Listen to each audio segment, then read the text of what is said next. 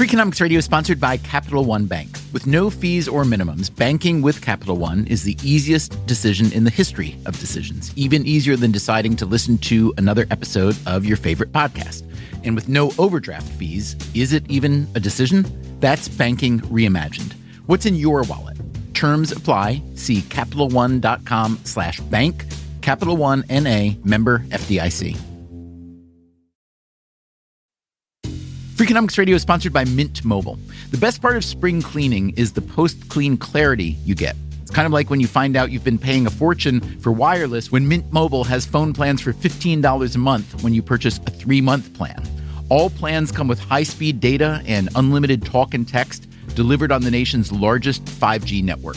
To get this new customer offer and your new 3-month unlimited wireless plan for just $15 a month, go to mintmobile.com/freak. That's mintmobile.com/freak. Cut your wireless bill to $15 a month at mintmobile.com/freak. Upfront payment of $45 required, equivalent to $15 a month. New customers on their first 3-month plan only. Speeds are slower, above 40 gigabytes on an unlimited plan. Additional taxes, fees, and restrictions apply. See Mint Mobile for details. So, Charles, you have said that you didn't want to write a, quote, race book. Yes. I assume that you would, however, consider this book a race book? Well, the race books that I knew were of specific genre, right? So there was the race history. I cannot write a race history book. I am not a historian. Even the historical portions of this book, I was pulling my hair out and thinking maybe I was getting something wrong and calling every historian, and I know it, making sure that I wasn't missing something. So I couldn't write that. And then there were the synthesis of our racism and its deleterious effects books.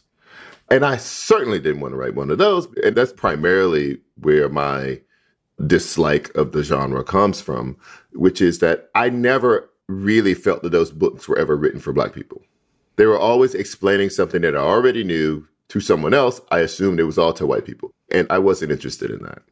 So who's this book written for? Black people. How do you feel about white people reading it? Oh, I love you. Read it. It's wonderful. It's no longer, Jane Austen wasn't writing to me, but I can read those books and they could be wonderful to me, but I wasn't the audience for those books. So we can read things where we are not the target audience and still appreciate that it was written and the content of it. Welcome to the latest installment of the Freakonomics Radio Book Club, in which we interview an author and hear excerpts from the book. Today's author is Charles M. Blow, an op-ed columnist at the New York Times. Hello, hello, hello. And his new book is a manifesto. It says so right there in the subtitle. It's called The Devil You Know, a Black Power Manifesto. Here's a short passage. Black people fled the horrors of the racist South for so-called liberal cities in the North and West, trading the devil they knew for the devil they didn't, only to come to the painful realization that the devil is the devil. As Julian Bond once put it, America, after all, unscrambled, spells I am race. We tend to think of manifestos as relics of the past. The Communist Manifesto by Marx and Engels, A Vindication of the Rights of Woman by Mary Wollstonecraft, Common Sense by Thomas Paine. You don't expect to come across one in 2021. At least I didn't, but I would argue that anyone who reads Charles Blow's book will be changed by it and moved, though in which directions, it's hard to say. The Devil You Know is both deeply personal and unashamedly political. It is calmly descriptive one moment and fiercely prescriptive the next. It channels the arguments and the disappointments of Malcolm X, James Baldwin, and Charles Blow himself. It is a slender book built around a large idea. It occurred to me that I had been thinking too small all my life about my approach to being in the world and conceiving my role in it. I had to remember that a big idea could change the course of history, and I was uniquely positioned as a writer not only to express such an idea, but also to push it out into the world. The idea grew out of Blow's reckoning that white supremacy is an enduring feature of America, and what some people accept as progress really isn't. I simply cannot accept the progress argument, because the progress argument is premised on this. You should be happy with and applaud the fact that I am inching my way out of oppressing you, and it's only taken 400 years so far, and soon, maybe another 100 years or so, we may be finished. My growth may be complete. I may come out of my cocoon and be a butterfly. That's crazy to me. I was born into it. It's very likely I will die with these body cam videos of Black people being killed, because nothing about that architecture has changed. My liberation cannot be contingent on your evolution. I can't wait for you to grow. It is such a passive position for me to have to take, and I won't take it. Blow argues that too many Black Americans have been abused for too long in too many ways, and that too many white Americans pay nothing but lip service to anti-racism. He writes that the Black Lives Matter protests last summer were a social justice Coachella for those deprived by the pandemic of rites of passage, parties, and proms. He also argues that too many Black Americans have been blinded by personal ambition or co-opted by a Democratic Party that cares about them only during elections. He finds the status quo grotesque and not worth preserving. It just struck me one night. I said, okay, let me just write this down. And I wrote for like 5 days, 25,000 words of a book proposal, a rambling, messy, full of grammatical errors thing. The proposal became a book, and the book contains a plan. I realize that I am proposing nothing short of the most audacious power play by Black America in the history of the country. Today on Freakonomics Radio, what exactly is Charles Blow's audacious plan? How viable is it? And is it already happening?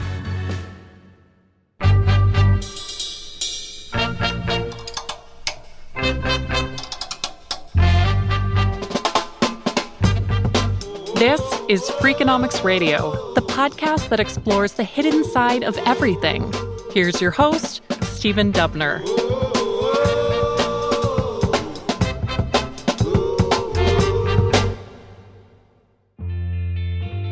Charles Blow was born 50 years ago and grew up in the tiny town of Gibbsland, Louisiana. It was situated on the site of a plantation once owned by a Dr. Jasper Gibbs.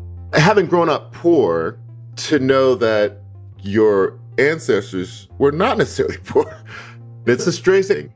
Blow's first book is a memoir called Fire Shut Up in My Bones. It was published in 2014. It didn't dawn on me until I was writing this book that the entire genealogy of my family are all freed Black men as far back as I can trace it. The great-great-great-great-grandfather in Alabama, he's the one who's said to have saved up money and bought his own freedom. Blow remembers once seeing an old family photograph, a cousin of a later generation. I flipped it over, and the date the picture was taken was on the back. It was in the middle of the Great Depression. And then the price of the frame, which was extraordinarily high. And then I started Googling inflation adjustments.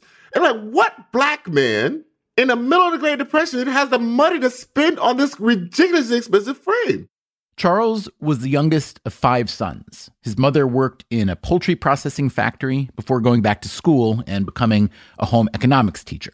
His father wasn't in the picture. He was, as Blow writes, a construction worker by trade, a pool shark by habit, and a serial philanderer by compulsion. Charles was a good student. On a field trip to the state capitol during high school, he thought he might like to become governor of Louisiana one day. They took us to the governor's mansion, and Governor Edwards struts into the receiving room. And I was like, oh my God, this guy's so cool. He was running against David Duke. At one point, he says, the only thing David Duke and I have in common is we're both good under the sheets. And I was like, I want to be this guy. He stayed in Louisiana for college, attending Grambling State, a well-known HBCU, or historically Black college or university. He wound up studying communications. Even early on, he had his doubts. We had a career day, and one of the women who came clearly was unhappy with her work.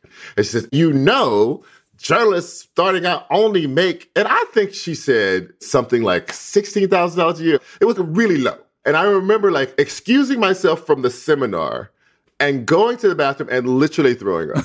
Because I think like, I cannot have gone to college and be poor. I can't do it. So then I just made up in my mind. I said, I'm just going to be the best at this. And hopefully the money will come later and I'll be comfortable. On that dimension, he has succeeded. He interned at the Shreveport Times in Louisiana and then moved north. A couple years at the Detroit News and then to the New York Times, where for years he was part of the team that produces maps and charts and diagrams. He left briefly to do similar work at National Geographic and returned to the New York Times in 2008 as an opinion columnist. He has become a star attraction, especially in recent years, as his focus on race and racism has intersected with a broader interest in these topics. But this success came at a cost. As he writes in The Devil You Know, I always felt safe in my majority Black hometown and my majority Black college town. I never understood how much of a gift that was until I ventured north. And that sense of safety was replaced by a stalking sense of dread. Blow's move to the north was an echo of what has come to be called the Great Migration. From roughly 1915 until around 1970, some 6 million Black Southerners moved to destination cities like Detroit and Chicago, New York, and Philadelphia. They were fleeing Jim Crow laws and searching for better work. In the beginning especially, a majority of the migrants were single men. This left behind a South that was missing many of its men. I was born in 1970 in Louisiana at the end of the Great Migration into a world shaped by vacancy. My tiny hometown of Gippsland lost a full quarter of its population between the 1910 and 1920 censuses during the first wave of the Great Migration. By the time I was born, there were clearly more women than men, and the most recent census estimates there remain 3 women to every 2 men in town. So the original sin here is obviously slavery, but can you talk for a minute about how significant long-term was the fact that freed slaves weren't given land that they'd been promised, they weren't given access to health care and education? It seems like that's what ultimately led to the circumstances that made migration to the northern cities so appealing, yeah? Well, there are a lot of impediments. At the end of the Civil War, in the years after, a quarter of all Black people in America got seriously ill or died. What little healthcare infrastructure they had collapsed with the Civil War. Some of the bigger plantations, just as a way of protecting property, would treat enslaved people for certain illnesses. They're displaced from all of that. And the federal government is saying to the states, you have to take care of these people. And the states are saying to the federal government, what are you talking about? We have good white boys coming back limping. We have to get them into the hospital. And so no one stepped in. They are freed into starvation. It's an enemy territory. You don't own anything. Where are you going to go? But somehow, even in the midst of all that, these pockets of survival and prosperity even pop up, where Black people just say, no one's going to help us. We just have to do it ourselves. And they create economies and communities. Part of the human spirit is that it wants to work. It wants to create something. It wants to be remembered. It wants prosperity. And so it will create it out of nothing. We should all be cheering that story. But that is not the way it happened. And in fact, all of those communities, one by one, got burned to the ground or dismantled in some other way because it was a threat to white supremacy. How dare you succeed with all of this against you? The destination cities up north, meanwhile, beckoned with higher paying work and a supposedly enlightened view on race. It was easy for white people in the north to look down their noses at white people in the south and say, you're behaving boorishly. This is abhorrent. But when Black people showed up in real numbers in the north and the Midwest, they had to put their money where their mouth was, and they ended up using many of the very same tactics that the South had used. Housing segregation, educational segregation, massive police oppression. As Blow sees it, those tactics have created a 21st century that's less different from the 20th than we'd like to think. For 150 years, Black Americans have been hoping and waiting.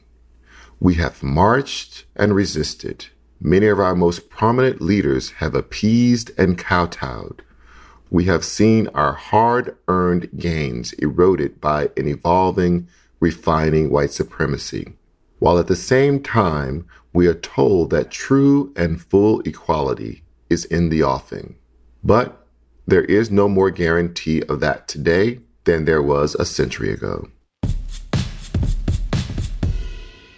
You write, we like to masculinize white supremacy when in fact it is just as likely to be spritzed by perfume. White women have known from the beginning in this country that they possess the power to activate white supremacy and spur it to extreme violence. The activation of white terror is a white woman's soft power.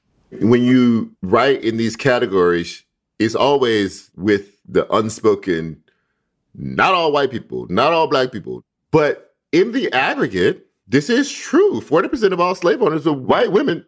They made a market for Black women's breast milk. Black women, many of them were treated literally like cows. And in fact, many of those women's own children went without proper nutrition because all the milk was being used up. If you look at most of the seminal moments around tremendous white terror in this country, it was about, or at least white men couched it as a defense of white femininity. Emmett Till is killed, which is like the big bang of the civil rights movement, because he's suspected of talking slick to some white woman who later in life says he didn't do any of that. Now you see the same thing popping up with these cell phone videos of largely women saying they're going to call the police on people, knowing full well that the police are the muscle. White moderates in the North and West plead their desire to be better allies, but they refuse to recognize that the system uses their very presence as a weapon, employing brutal police tactics in the name of keeping them safe, promoting hypersegregation and imbalance in the name of keeping them comfortable. They want to do something, but relinquish nothing. It's all an enormous pageant of faux probity in $80 yoga pants holding $8 lattes. They award themselves laurels for doing the least bit of labor to lessen the pain of an affliction rather than cure it. They focus on mitigating the impact of white supremacy rather than eradicating it. And in its worst form, this misdirected, milquetoast nursing and nannying tries to fix people, Black people, with whom there is nothing wrong other than being trapped in wastelands of despair, starved of access, opportunity, and resources. Among the wealthy who are thus inclined, they give a little and expect to be praised a lot. Before the Great Migration, the vast majority of Black Americans, perhaps 90%, lived in the South. By 1970, that number had fallen to roughly 50%. The standard argument holds that this migration was, on balance, worthwhile. Charles Blow's argument is that the experiment has failed. Black people moved north and west during the Great Migration as a result of a combination of a push and a pull. The push was the racial terror and racial oppression of the Jim Crow South. The pull was the hope of a better life, economic, social, and political. I say the same sense of terror and oppression that pushed people out of the South has been reincarnated in the North and West. Hyper-militaristic policing, predatory incarceration, and the rebirth of a hate group movement are rendering destination cities unwelcoming, inhospitable, and in some cases, uninhabitable. And this is where we get to Charles Blow's thesis, what he calls a grand generational undertaking, a rescue mission for Black America. This book is my big idea. Black people in America should reverse the Great Migration, and return to the states where they had been at or near the majority after the Civil War, and to the states where they currently constitute large percentages of the population. In effect, Black people could colonize and control the states they would have controlled if they had not fled them. When you first started voicing this idea to people you knew, what was their response before you'd written the book? Everybody's jaw is on the floor. And I'm like, I'm not fully appreciating that they think this is such a radical thing, because to me, it's completely logical. It was important to me that I wasn't centering whiteness in the narrative of this book. I was literally talking to a young 20-something Black person, hasn't committed to a job, still not married, just trying to get their toe in the world, still free enough to be anywhere in the country, who might be considering where they want to call home. And how targeted do you want the reverse migration to be? In other words, I could see that if you really want to optimize political power, you would want to be standing there with like flags. A clipboard. Yeah. No, I'm not going to be with a clipboard. But I did single out specific states that I think should be considered. And they stretch from Louisiana up to Delaware. So it's not some of those Appalachian states. It's not Tennessee or Kentucky or West Virginia. It is also not Florida and not Texas. My reverse migration argument targets only 9 of the states that are included in the census's count: Louisiana, Mississippi, Alabama, Georgia, South Carolina, North Carolina, Virginia, Maryland, and Delaware.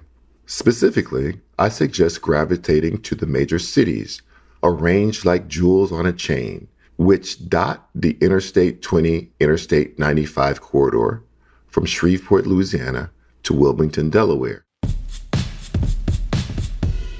Explain why state power is the optimal force to gather versus federal per se.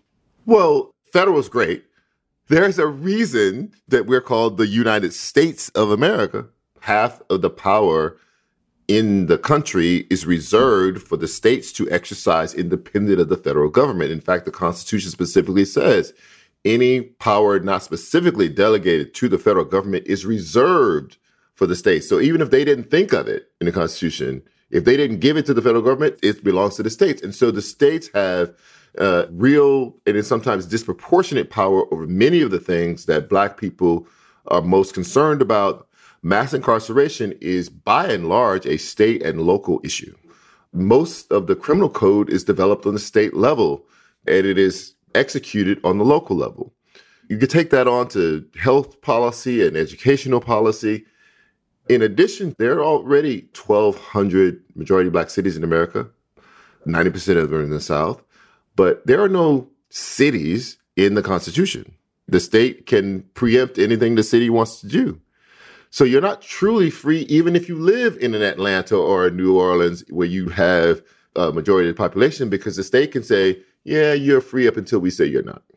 Let's say that all the Black people in the U.S. who don't live in the South, or even 50% of them, were to move to the target states and cities that you propose. I'm curious how much political leverage that would actually produce and whether federal leverage maybe isn't the point. My argument is that gaining state power would increase both federal and state power. This is strategically arrayed, like just the right amount in the particular states that have moving back. You could control a whole band of states in the South, the 6, maybe 7. Now that gives you control of up to 14 Senate seats. That's federal power. Can you talk about what you see as the strongest antecedents for a movement like this, whether it's the Republic of New Africa in the 1960s, whether it's the Back to Africa movement? Well, some were Black nationalist proposals, meaning they wanted to break away another separate country within the country. That is not what I'm proposing. I am proposing that you consolidate power within the country.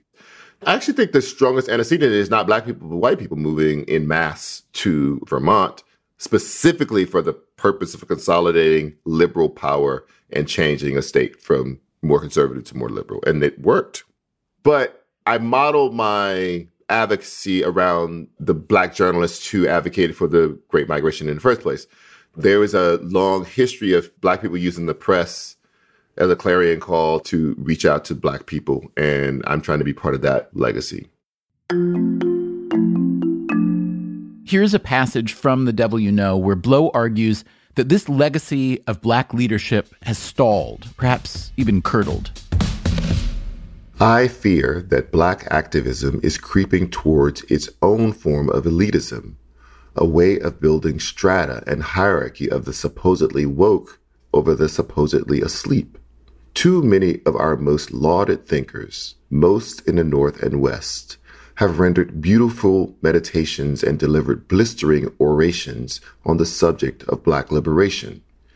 But in the end, many succumb to a certain monotony of urbanity and arrogance, a plaintive howling into the wind, the building of a case without action, the diagramming of a problem without a solution. Activism becomes an exercise in credentialing, a way of positioning in pursuit of power.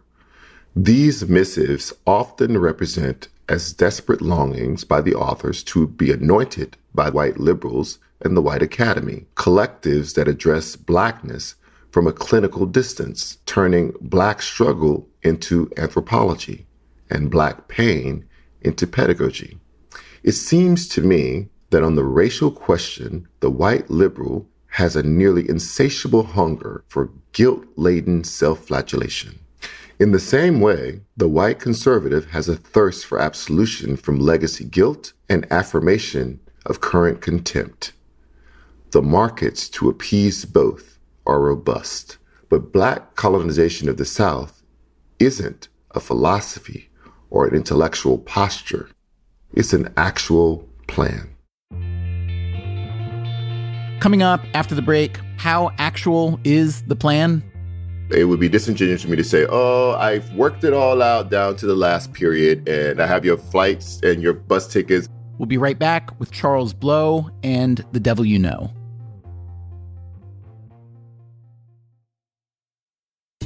Freakonomics Radio is sponsored by Range Rover Sport. Range Rover Sport leads by example, combining assertive on-road performance with signature Range Rover refinement and commanding all-terrain capability. The third-generation Range Rover Sport is the most desirable, advanced, and dynamically capable yet. Range Rover Sport redefines sporting luxury, an instinctive drive with engaging on-road dynamics and effortless composure. Combining dynamic sporting personality with the peerless refinement you expect, Range Rover Sport communicates power, performance, and agility.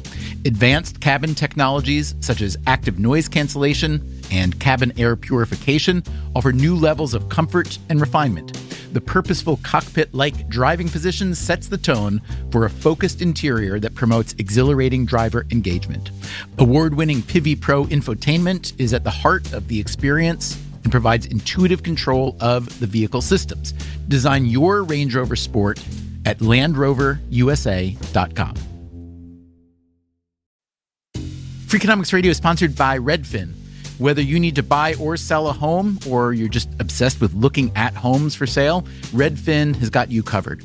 Redfin updates their listings every 2 minutes, and they give you personalized recommendations based on the homes you like, so you can find the home that's just right for you. With the top-rated Redfin app, you can favorite homes, share listings with others, and schedule tours even the same day with a local Redfin agent. And if you're looking to sell, Redfin agents get you the best price possible for your home. With a listing fee as low as 1%, Redfin's fees are half of what others often charge. In fact, last year, Redfin saved home sellers $127 million. No matter where you are in your real estate journey, Redfin can help. Download the Redfin app to get started today.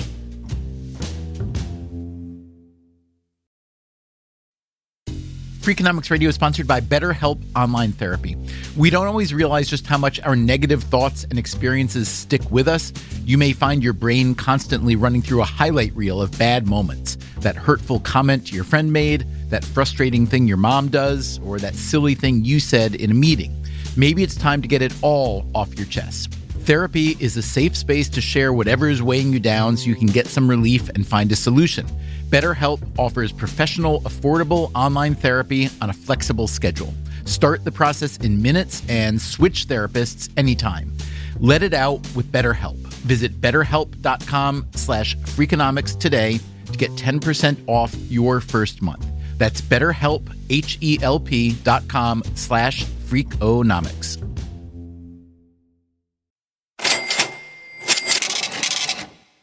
The New York Times columnist Charles Blow has written a book called The Devil You Know, a Black Power Manifesto. In it, Blow urges Black Americans living outside of the South to reverse the Great Migration of the 20th century and return to the region where their ancestors came from. He has targeted a particular set of Southern cities and states with a dual goal of maximizing Black political power and creating a sort of anti-racist sanctuary. I am talking about a grand generational undertaking, a rescue mission for Black America. And that mission begins with the states, which are the true centers of power in this country, and as such control the lion's share of the issues that bedevil Black lives: criminal justice, judicial processes, education, healthcare, economic opportunity, and assistance. You include a quote at the very beginning of the book from James Baldwin, who said, "For the Negro, there's no difference between the North and the South. There's just a difference in the way they castrate you. But the fact of the castration is the American fact." Does that, to some degree, cut against your argument in the book, however? What I am saying is not that Northern racism is so much worse than Southern racism and there's a utopia in the South, but rather that racism is everywhere. Stop pretending that you can run away to the North and achieve anti-racist space. It's everywhere. I do say, however, that some of this behavior by the Northern police state and the Western police state is aberrant, is a throwback to something that the South did, but is doing less of. And is that because the South outgrew it, or why? I look at racism as having kind of developmental cycles. It's an old man in the South and it's a young boy acting out in these other cities. You have to go through the stages. What's the larger priority for you, political leverage or establishing or enlarging a majority-minority community for its own sake to diminish the exposure to the racism? I believe political power is on par with a cultural cohesiveness. I believe that something is lost when you are constantly thrown into racial warfare, when you're constantly having to defend yourself, defend your right to exist, defend your physical body, defend yourself in court, where you could be in a space that just sees you as a human being and honors you for whatever you bring to that human experience. It's hard for me to imagine how that feels every day, to be devalued so consistently and systematically. And it makes me wonder how you don't just explode, honestly. Well, some people do. And some people go to early graves. You look at mortality rates and you see that Black people, even when they adjust for other factors, are dying a little bit sooner than other people. And they attribute a lot of that to racial stress. So it's literally costing you years of your life. But racial bias, pro-white, anti-Black among white people, the percentage of it is no different in the South than in the North or in the Midwest. And it seems to me that the cleaving point is cruelty. There are certain people who don't mind cruelty whatsoever, and other people who are aghast at the idea that you would treat a living thing cruelly. That doesn't mean that they believe that Black people and white people are equal human beings. There were abolitionists who abhorred the idea of slavery, but they were complete white supremacists. When Abraham Lincoln gives that Lincoln-Douglas debate, one of them, he makes clear that he is a white supremacist, but he doesn't want slavery. So the entire book was written during the Trump administration. Yes. I'm curious whether you feel the argument has become any less intense because of a new presidency that is less white supremacist, et cetera. No, it doesn't depend on any one administration. If it did, Barack Obama would have solved the problem, or Bill Clinton would have, or Jimmy Carter would. That it's not Democrats, Republicans even specifically. It is Black people don't have enough power to force the political structures to respond. You argue in the book that if Black people in the South were to acquire the real political leverage you are describing, they and the Democratic Party wouldn't necessarily be on the same team anymore. Well, Black people on social issues are not very liberal. They just cannot abide the Republican Party's courting of the racists. And so they vote Democratic. 100 years ago, these parties were flipped. So if Black people can get over the absolute racism of the Democratic Party 100 years ago or 75 years ago, this was the party of the Klan. It was the party of slavery. Black people were able to get over it. And the Democratic Party was able to completely transform itself. So if it is possible for the Democrats over a 100-year span, it may be possible for the Republicans over a 100-year span. Who knows? We often think that liberalism includes racial egalitarianism, and it does not. Just because I believe in fighting climate change and a woman's right to choose and that gay people should get married does not mean that I am necessarily also a racial egalitarian. Although the stated preference for racial egalitarianism co-travels with those things typically. Because political parties are organized around that. You've been taught that the coalition should include all those things. You can't belong to this party unless you buy every single thing we sell. But human beings operating their own lives pick up from whichever baskets they want to choose from and then leave things in the other basket. I am strongly in favor of gay marriage, but there were a lot of Black people who were not. Including Obama for a while. Including every president until Obama. In the decades preceding the Great Migration, not even racial oppression and racial terror were enough to dislodge Black people from the South. They needed a nudge, a shock to the economic system to jolt them out of migratory stasis and into action. That shock came with a boll weevil infestation in cotton states beginning around the turn of the 20th century. The combined forces of an economic crisis and a social justice crisis finally set the migration into motion. I believe that we are seeing a similar scenario with the economic crisis created for Black people by the COVID-19 pandemic. In a grand twist of irony, the staggeringly incompetent response to the crisis by Donald Trump, a white power president, may well provide the necessary accelerant for a Black power migration.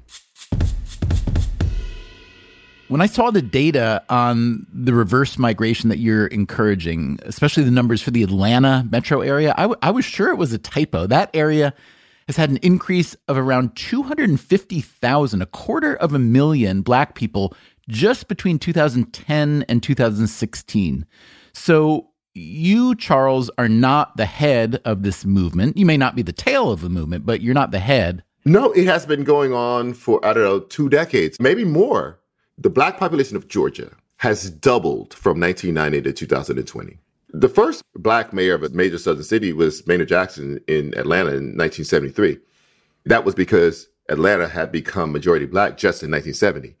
Now, almost every major city in the South, not including Florida and Texas, has a Black mayor. And most of them are majority Black cities. It has changed the whole dynamic of the South. Let's say that you create great political leverage on the municipal and state levels, and then you say, okay, it's time to really make it happen on the federal level. What at the federal level would you most want to use that leverage to accomplish? State power and federal power overlap when it comes to Senate seats and electoral college votes. When Black people were the majority of the coalition that delivered Georgia for Joe Biden, it was the first time since at least Reconstruction that had happened. When you can deliver the state as the majority of the coalition, that's a whole different calculus. You're not the 10, 15 extra % around Detroit or in Philadelphia that they need to excite at the last moment when white people basically split their vote down the middle. And when you have people elected to the Senate where the majority of the coalition who sends them there is Black people, they have to pay attention to Black agenda items. So all the bills in the Senate now, like studying reparations, for that to advance, you have to have people in there advocating for it. I asked this friend of mine, he's mid to late 30s, he's Black, he grew up in what I'd call the Mid-South. When I described to him your idea, he wrote back to me, said, "It sounds interesting. It's a clear and understandable strategy, which is more than hoping the rest of the country sees the light. I'm sure it will be met with a lot of resistance and violence. I assume white people will change the rules or completely circumvent them in some way. The North will suddenly become very, quote, conservative." All of that's likely. And it would be disingenuous for me to say, oh, I've worked it all out down to the last period and I've figured it out and I have your flights and your bus tickets.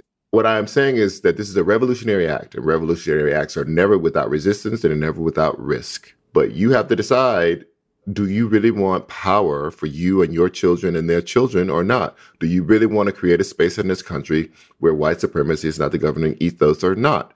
If you want to stay nestled in your little apartment in Brooklyn or in the south side of Chicago, that's a choice that you're making. But I want you to make that choice in the full knowledge that that is not the only option you have. Whenever Black people make progress, white people feel threatened and respond forcefully. Emancipation and the Civil War gave rise to the Ku Klux Klan, which formed just months after the war ended.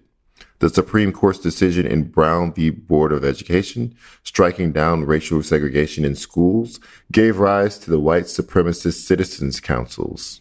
The election of the first Black president gave rise to the Tea Party.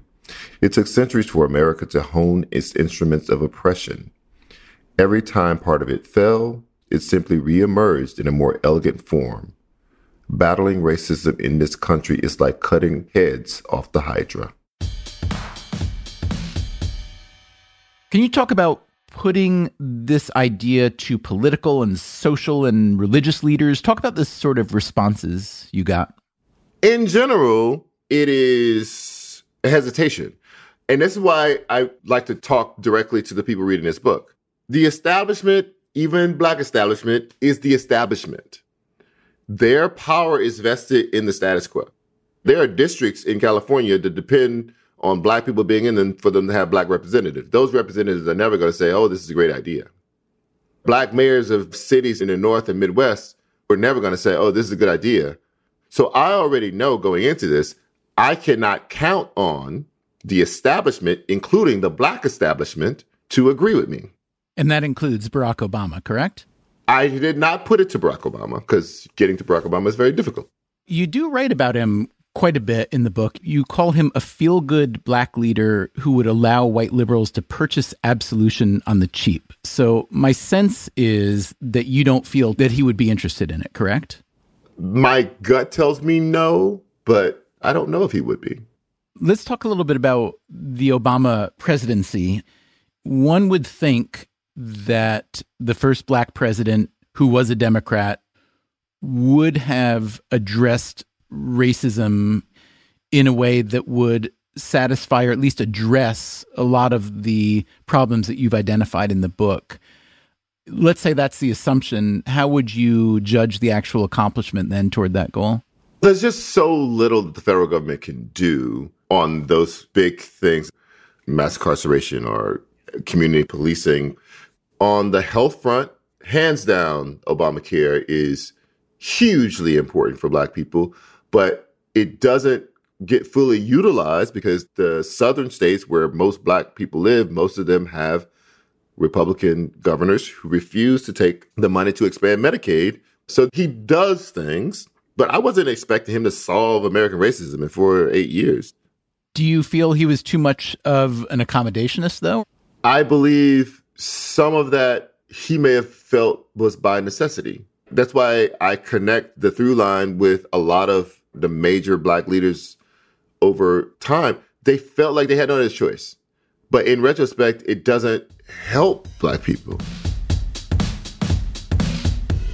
As I pondered Obama's hope speech that night in New York, it occurred to me that he was only the latest ambassador of the political hope doxology and the inevitable blindness that it renders.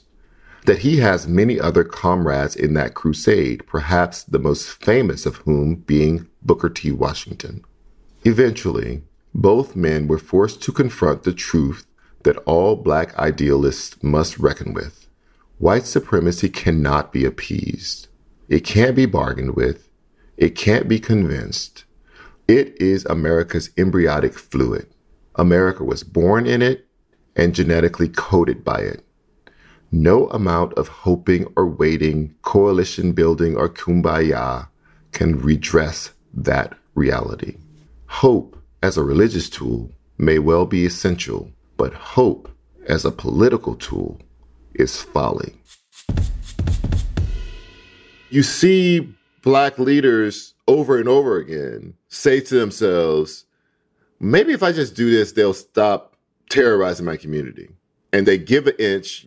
One of the Black power leaders of the 60s, he says, you give an inch, they'll take a yard. You give a yard, they'll burn a cross on it every time. That's how white supremacy works. They're not giving an inch. It's only you giving an inch. You write about W.E.B. Du Bois and his embrace of what he called the talented 10th, which you argue is elitist, essentially. And now, 100 some years after Du Bois wrote that, you write, quote, too many of the Black elite get drafted into a white-adjacent privilege, suckled by personal prosperity and personal comfort, blinded by the glamour of the high society. They become the neo-house Negroes, placated, passive, a resurrection of an antebellum relic in which the best and brightest of Black society, those who would otherwise be the generals in resistance and rebellion, are lulled to sleep by luxuries. The more talented and successful you are, the more tightly the moneyed establishment embraces you, cleaves you from the struggling plight of your people, and benights you as an honorary member of theirs. It is easy to get lost in this, seduced by it, convinced of it. I'm curious, were you lost in that ever? Were you seduced by that? I was in it. If you are what Holly Peterson calls the accomplishers class in New York, you're part of this. A successful cocktail party has, a newspaperman and an artist, and it has, and that becomes your social life. And it is artificial. Did you enjoy it in the beginning? You can enjoy it. A lovely glass of wine with beautifully made crudité is wonderful. And you go home comfortable and buzzing from the adrenaline and the aura of it all. And yet the masses of Black people have not been helped by that one bit. And you see your own success. This becomes the talented 10th fallacy. If I just succeed, that will be the shining light for everybody else. My coattails will drag other people into prosperity. That's not true. The reason that they're not prospering is not because they don't have an avenue, is because they're being actively suppressed. And someone has to actively start fighting that oppression. And it needs to be our most talented people, our strongest fighters, our best writers and artists have to get down in the trenches, release the martini glass, get down in the mud, and help fight. Charles Blow himself has released the martini glass, at least the New York version. He still writes for The Times, and he still keeps an apartment in Brooklyn. But last year, he moved to Atlanta. So when did you start feeling that might be a good idea for you personally? Forget about the treatise that you wrote, for you personally, to move back down south? Well, as I started to write, it became clear to me that I believed. You said, I can't write this book and not move back. That's part of the impulse, but also I actually believe what I'm writing. I believe that this is a solution. I'm not trying to convince the 50-year-olds to move. It's really not about my demographic. It is more targeted at younger people who have always been the majority of any migration. Let's say that your book inspires hundreds of thousands of young Black people, maybe millions, to move to the cities and states you suggest. What does it look like there in 20 years? Describe what 70-year-old Charles Blow sees when he looks around, socially, politically, economically. I see an accelerated attempt to disenfranchise the new voters who are coming. We're seeing that already after this election, but that the forces of change overtake them. You get a Democratic governor possibly a black one, maybe Stacey Abrams, and also possibly a Democratic state house, which Georgia hasn't had in forever. And you start to take on the big issues which disproportionately affect black people. You look at the state criminal code. There's a lot of work to do there that would make life safer, more fulfilled, more happy for black people. And also just stop wasting human capital in cages. We examine what our children are learning and from what textbooks, because those decisions are made on a statewide basis. Make sure our textbooks are reflective of the truth and the fullness of our history. We expand Obamacare. There's a raging HIV infection rate here in Georgia, largely around young black people. A lot of them are low income, and low income people with HIV disproportionately get their medication from Medicaid. All they have to do is take the money and expand Medicaid. You save those people's lives. You continue to send the 2 senators from Georgia who represent black interests to the Senate, and possibly more representatives to the House, depending on where black people settle in this state. Likely, you'll also see some white flight. It's just a history of black majorities. White people leave it.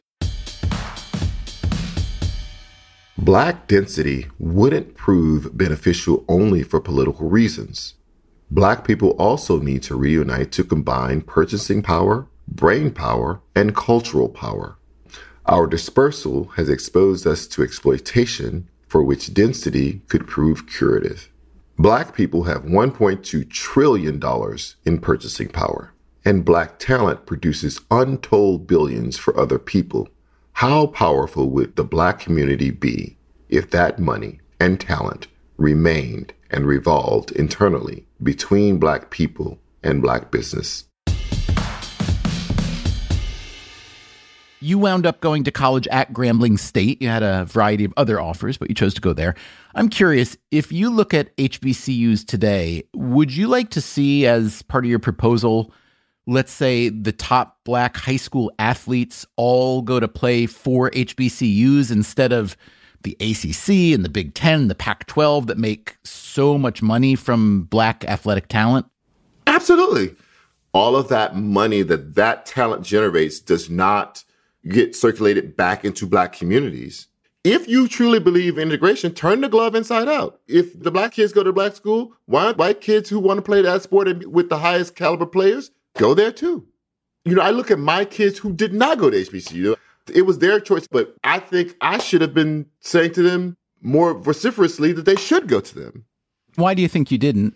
Buying into the same white credentialing that the rest of the world buys into. Oh, if you can go to an Ivy, go to an Ivy. Do your kids regret it at all or no? They don't know anything else, right? So they don't know what it would have been like to go to an HBCU. Your oldest is maybe mid to late 20s? Yes, he's 26 right now. He went to Yale and he's now studying medicine at Cornell. Is that right? That's right. That's right. Those are credentials, all right? Yes, but I can see in my son him covered in these racial battle scars. His sometimes unease with himself in spaces because he's always been one of the 2 or 3 or 4 or 5 in the space, in the class, whatever.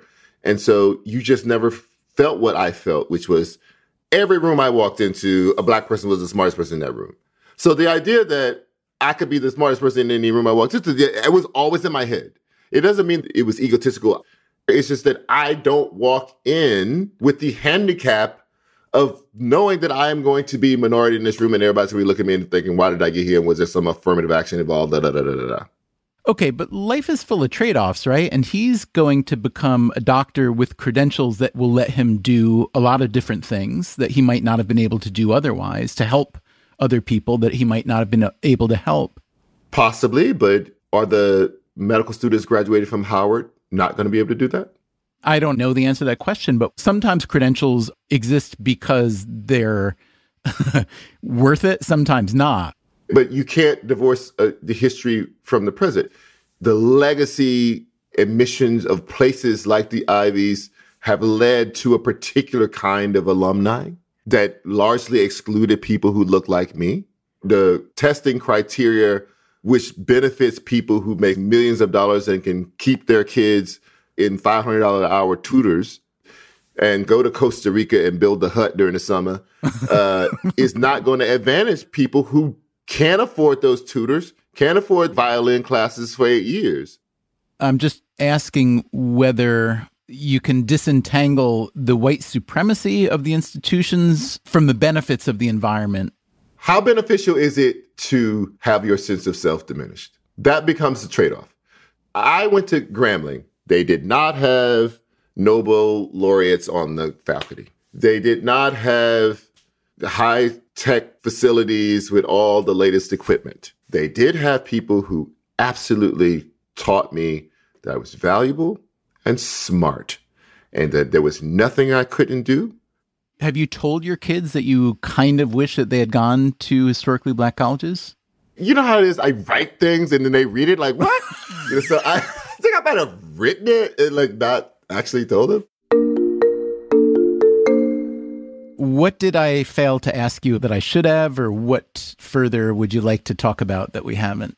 Well, I like to make this point, which is I am not suggesting that people would be moving back into a utopia. Because if white majorities created racial utopias, every white person in America would be prospering. You will still move back into basic human problems. You will still have poverty. You'll still have crime. You'll still have income inequality. That's just the human condition. But it is undeniable to me that it is better not to live under white supremacy than it is to live under it. Because in the aggregate, the people who don't live under it do better than those who do. And I am saying, if racism is almost universal in this country, it is better to consolidate your power, that you have enough power to actually fight it than not. And here is one last passage of Charles Blow reading from The Devil You Know. We need a block of states, a region in which we and our children are equally conditioned to success, support, and safety. We need a space in which Black imagination is equally encouraged, where we recognize that Black children dream too, that they gaze upon the same stars as all others, that adventure and invention are universally human traits that demand to be nurtured in all. The Black story must be much more than slavery, oppression, and poverty. It must be so much bigger than the part of our literature white America chooses to reward. Stories wrapped around racism, stories of struggling for self-acceptance and societal acceptance in a white world riven with that racism. We need space to reverse the absorption of white anxiety into our flesh, their fear of us, contempt of us, disdain for us. I say to Black Americans in destination cities, if you're happy and prospering in those cities, by all means, stay. If you feel physically safe, economically secure, culturally celebrated, and spiritually edified, you have found your home. But if that is not your lived experience, if you have tired of fighting the same battle that your parents fought, there is another option that is not only viable, but desirable. As Frederick Douglass once wrote about escaping slavery, I prayed for 20 years but received no answer until I prayed with my legs. Black people must pray with their legs.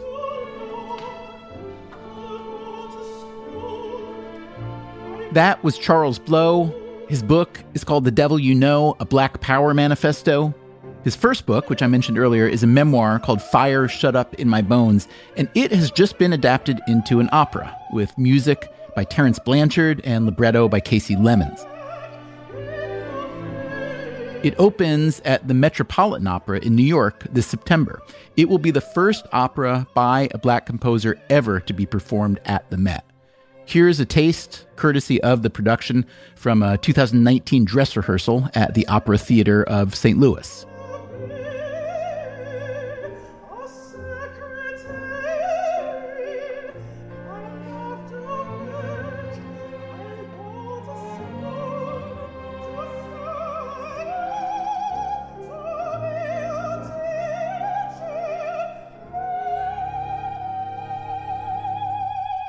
And that is our show for this week. Your feedback is always welcome. We are at radio@freakonomics.com.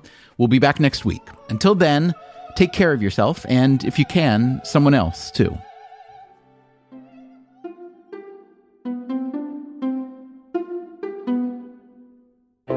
Freakonomics Radio is produced by Stitcher and Renbud Radio. This episode was produced by Brent Katz. Our staff also includes Allison Craiglow, Mark McCluskey, Greg Rippin, Zach Lipinski, Mary Duke, Matt Hickey, and Emma Terrell. We had help this week from Jasmine Klinger. Our theme song is Mr. Fortune by the Hitchhikers. The other music was composed by Luis Guerra. If you'd like to read a transcript or show notes, go to Freakonomics.com. As always, thanks for listening. Racism is everywhere. And if that's the case, wouldn't you rather have some real political power to address that racism? And the yard? The Freakonomics Radio Network. Stitcher.